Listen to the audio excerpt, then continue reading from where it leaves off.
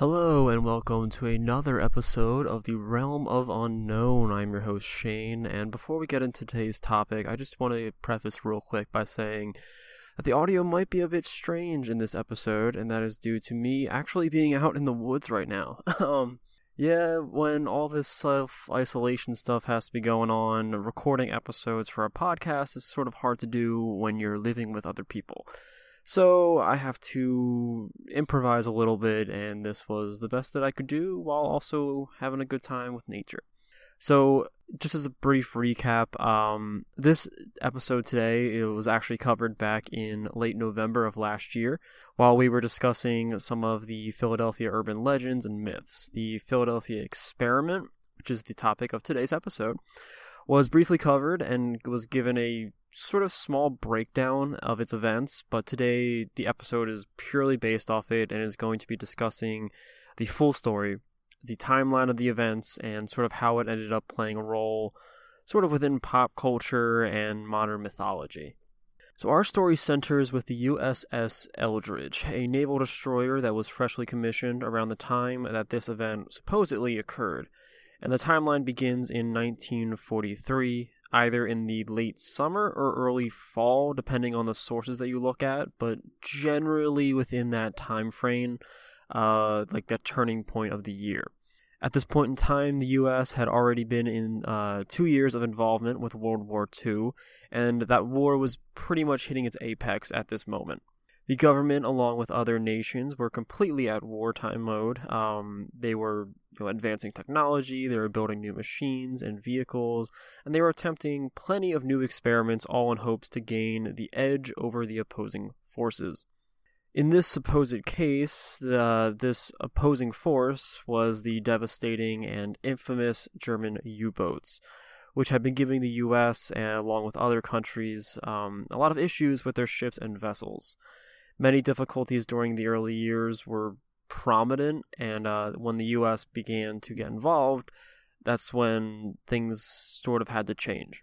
So the Philadelphia experiment, or in some regards, Project Rainbow, was one of such attempt to combat the U-boats. This experiment was supposedly conducted in order to help mask a vessel from enemy radar systems, effectively making the ship invisible to enemy combatants. Now, the USS Eldridge was the first line of experimentation. While it was stationed in the Philadelphia Naval Yard, which is located in the southern section of the city, while nestled into the Delaware River. During the day of the experiment, witnesses of the event supposedly watched as an eerie greenish-blue light began to emit from the hull of the ship. Then, before anything could really be done, the ship just spontaneously vanished. Gone into thin air, and there's no explanation as to what happened or where it went or when it disappeared. This was until a few hours later when the USS Eldridge was supposedly spotted down in Virginia within the Norfolk Naval Yard, which is roughly 300 miles away from Philadelphia. Then, just as suddenly as it disappeared and reappeared, it did it all over again and popped right back up into the Philadelphia Naval Yard. According to the accounts of the event, members of the crew suffered from horrific burns, nausea, and disorientation, and there were some reports that crew members had their arms and legs infused into the metal and the deck of the ship itself. This is the story of the USS Eldridge and the Philadelphia experiment, a failed experiment which resulted in the potential accidental teleportation or possibly time travel. What we have discussed so far can essentially be chalked up to a SparkNote version of an essay, and there's a reason for that, as the main event doesn't really have much more information than what I just provided. The real meat of the Philadelphia experiment, however, comes from the how and the who of the story. More specifically, how we learned of it and the supposed experimentation, and those who play a role in shaping the dialogue of the story across the next several decades, forming it into what we now know it is today. When it comes to the Philadelphia experiment, practically all of the information that is known about the story comes from one single man by the name of Carl M. Allen. He also has a pen name known as Carlos Miguel Allende, but I'm not really going to address him as such because that's not really that creative of a pseudonym, so he's just going to be known as Carl Allen. But yes, all the information that we do know about the Philadelphia experiment comes from Carl himself, as in the year 1956, 13 years after the supposed event took place, he began to send letters out to a man by the name of Morris K. Jessup. So Morris was an author and an amateur astronomer who, a year prior to Carl's letters, wrote and published a book titled The Case for the UFO. This book was self-researched by Morris, and due to this, Carl's letter criticized his understanding of the unified field theory, a topic brought up within the book. The unified field theory is described within physics as a type of field theory that allows all that is usually thought as a fundamental force or elementary particle to be written in terms of a pair of physical and virtual fields. Basically, what it boils down to is the relation and interaction of the fundamental pillars and forces that we understand within the universe. These forces being things such as gravity, electromagnetism, and other basic particles. Within Carl's letter, he claimed that he had been taught about the unified field theory by none other than Albert Einstein himself, although this theory has never properly been proven to exist, even by Einstein. Nonetheless, this did not stop Carl from attempting to prove to Morris that such a theory truly does exist. But what sort of evidence does good old Carl provide? Well, none other than his very own eyewitness account of the USS Eldridge's disappearance and subsequent reappearance within the Philadelphia Naval Yard back in 1943. On top of that, despite no other witness, either from the crew or from neighboring boats, regardless of this fact, the story only continued to grow momentum. So after all these claims that Carl was giving him through the letters, Jessup didn't just sit there and do nothing. Rather, he attempted to investigate them, but with little avail. In fact, he got to a point in which he considered dropping the entire search altogether because he wasn't finding anything, until one day in 1957 when he was visited by two officers from the Office of Naval Research. According to an information sheet published by the ONR, these two officers who visited Jessup were actually responding to a rather strange package that the Navy received a year prior in 1956. The package contained a copy of Jessup's book, The Case for UFO, which had been annotated with handwritten notes, all claiming advanced knowledge of physics and linking extraterrestrial technologies to breakthroughs in the unified field theory. These notes were written in such a way that it was intended to look as though different people were writing them, possibly three of them. One of them actually was supposedly written in an attempt of an alien language. However, Jessup, being the person he was, an author and researcher himself, almost immediately identified the handwriting as that of Carl Allen and the letters that he personally received. Jessup's part in this story, however, ends rather sadly as he took his own life 2 years later in 1959 after some tragedies within his life. Now, just a quick little side tangent, it's rather strange, but for some odd reason, the ONR officers themselves, these two that came and visited Jessup, personally took it upon themselves to publish copies of the book with all the annotations and everything. Some sources say that there could be hundreds of these versions, but the ONR information sheet only details about 25 copies being in existence. The officers used a Texas military contractor named Vero Manufacturing, and because of that, these new copies ended up being dubbed the Vero editions. And they're actually pretty much a collectible at this point when it comes to the conspiracy theory side of things, to this day. So, Jessup's sort of out of the picture now. He passed away. However, Carl Allen, he would continue this until his own death in 1994. But during this whole time in between, he would continue to send letters and messages.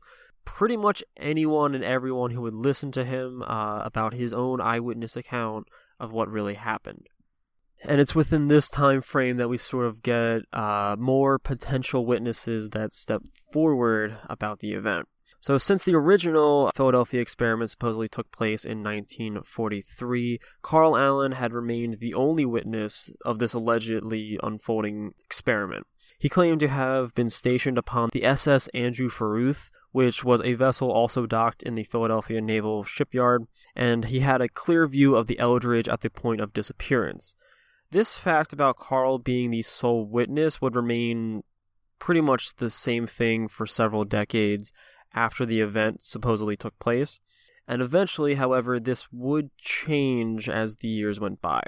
So many, many years later, a man by the name of Al Bielek, he came forward also claiming to have personally taken part in the experiment. However, he had been brainwashed in order to forget every single part of it. This was, however, until 1988, after viewing the 1984 movie named The Philadelphia Experiment, which acted as a trigger for Bielek to unlock all these lost memories of his life. So despite this new witness, both Carl and Al's claims were not enough to really solidify the story, especially since many times their stories ended up changing throughout the years. What really did give the story a bump, however, was the emergence of a third testimony a few years later in 1994, the same year that Carl passed away. This testimony came from an astrophysicist and UFOologist, Jacques F. Vallée, who published an article in the Journal of Scientific Exploration titled The Anatomy of a Hoax, The Philadelphia Experiment, 50 Years Later.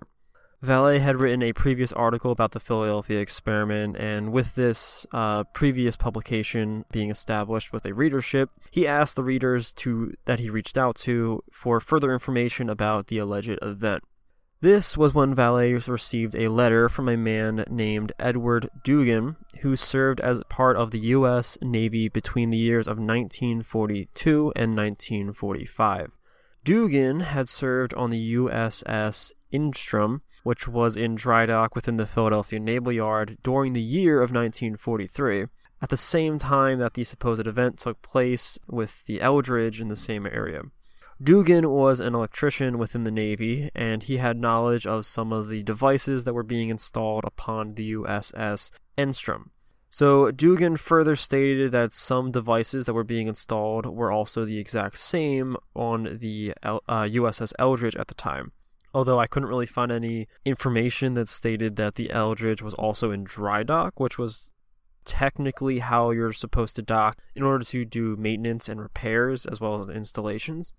However, Dugan continues on by saying that the devices that were installed were far from some sort of teleportation device. He does not really claim that that's what it was. He doesn't think there's any weird connection to Einstein or some secret aliens' secrets. Rather, the devices were to enable the ships to scramble their magnetic signature while using a technique known as degaussing. These ships were wrapped in large cables, and then these cables were zapped with high voltage charges, and a degaussed ship wouldn't technically be invisible. However, it would be undetectable by the U-boat's magnetic torpedoes. So Dugan was familiar with the wild rumors about disappearing ships and the mangled crewmen that were supposedly warped into the metal, but he states that this can all be linked back to the sailors' talk of a quote-unquote invisibility to the magnetic torpedoes. He thinks they just word of mouth and trickle down the lane type stuff sort of melded the idea that the ship would become invisible. So as for the green glow, that was possibly due to an electronic storm or a St. Elmo's fire, which is a weather phenomena that causes a luminescent plasma to occur on the points of certain ships. As for the Eldridge's mysterious appearance in the Norfolk Naval Yard and then sudden return to Philadelphia, Dugan explained that the Navy uses inland canals that are they're off limits to commercial and residential usage. So the Navy actually uses them in order to cut travel down from what could possibly be a 2-day trip into a maybe half-day round trip. So to add even more confusion to all these stories and all these new testimonies that are coming out, the Philadelphia Inquirer actually reported in 1999 at a reunion in Atlantic City, and who they reported upon were naval soldiers who actually served on the USS Eldridge. These sailors stated that the ship was actually never docked in Philadelphia, and the USS Eldridge was actually up in Brooklyn at the day of the supposed disappearance. In fact, the ship's very own log confirms this timeline of event. Furthermore, the captain stated that no sort of experiments had ever really been conducted on that vessel. And this is sort of where we transition into the Navy's aspect of the story and sort of their own research. So despite these differing accounts with the Eldridge's activity, both Dugan and the ship's crew confirmed that nothing otherworldly actually happened aboard the ship. Furthermore, the Naval Department's library detailing of the ONR's information sheet, as well as other internal documents, even further illuminated these events, specifically through the Navy's point of view, like I said earlier. The Naval Archives is pretty much what I'm going to be talking about from this point forward, and the Naval Archives continue further by helping to explain away a lot of the foundation of the supposed story and eyewitness accounts. They go into detail on the USS Eldridge's deck log and war diary, stating that the Eldridge's starting with the Eldridge's commissioning on August 27th of 1943. So it's being commissioned up there. It's located off the Long Island Sound, and this was up until the 6th of December, the 6th of September the next year when it sailed down to the Bermudas. So from this point until mid-October, the Eldridge remained in Bermuda in order to conduct training and some sea trials.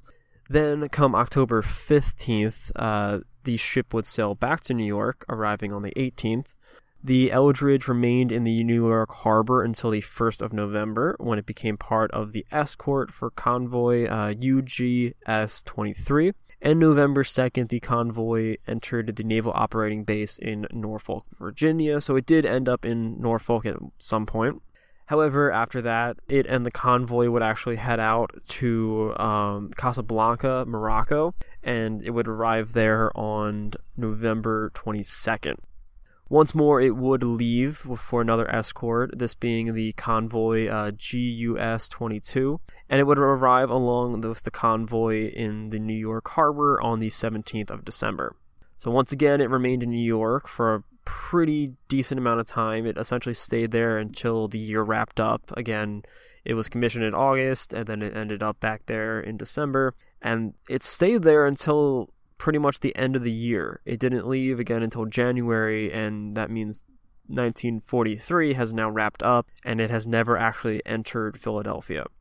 As for the supposed witness of the Philadelphia experiment by the crew members of a nearby ship, it was determined that the supposed ship, the SS Andrew Farragut, which Carl Allen claims that he was on when the supposed, disappearance and stuff happened, and the sudden arrival of the Eldridge in Norfolk sort of has a skewed accuracy to it.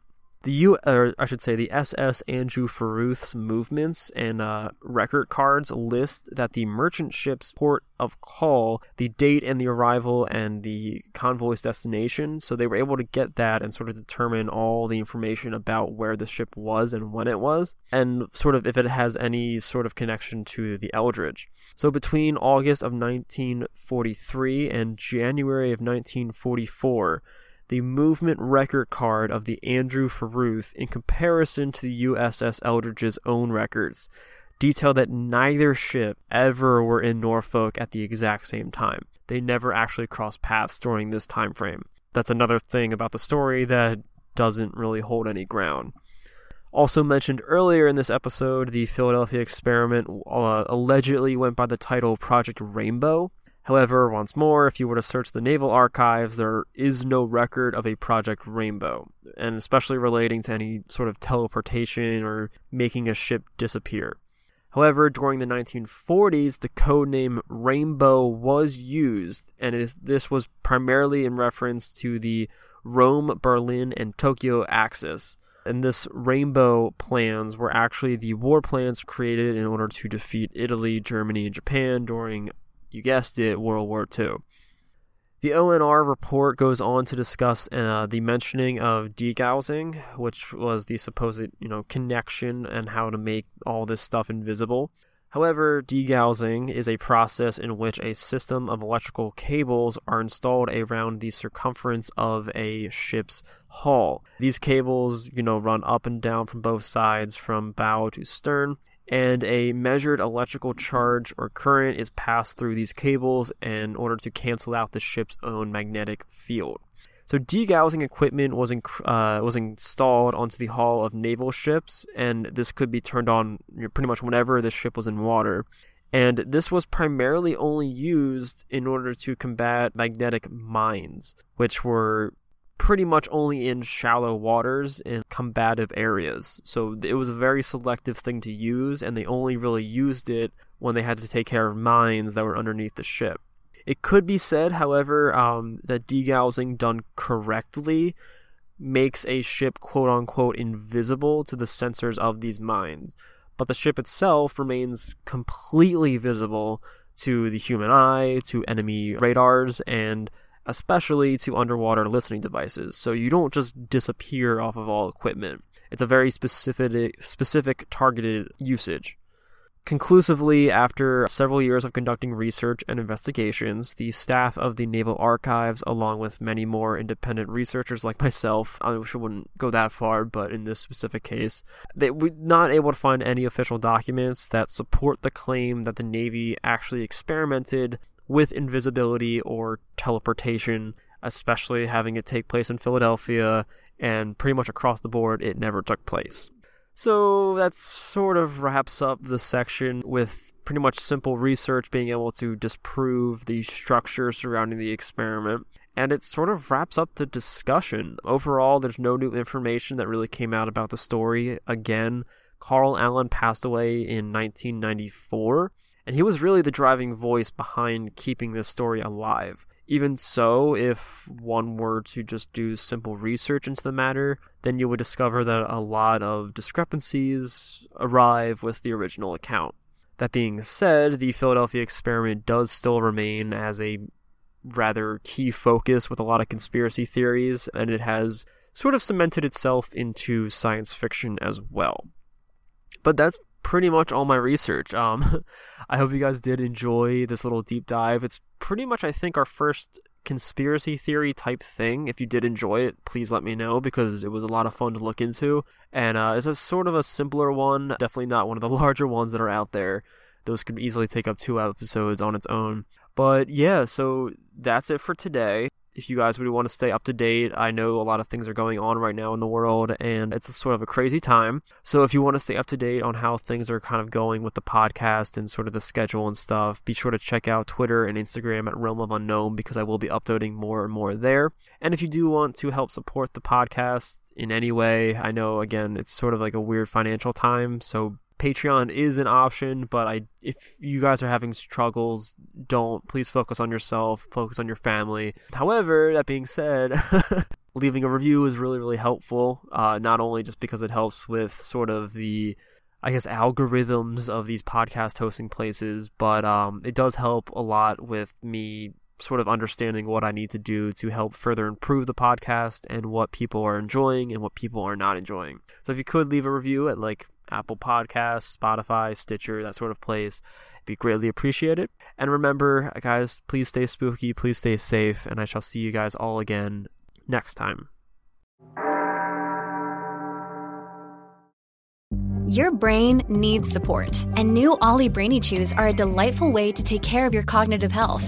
Made with scientifically backed ingredients like Thai ginger, L-theanine, and caffeine, Brainy Chews support healthy brain function and help you find your focus, stay chill, or get energized. Be kind to your mind and get these nootropic chews at ollie.com. That's OLLY.com. These statements have not been evaluated by the Food and Drug Administration. This product is not intended to diagnose, treat, cure, or prevent any disease.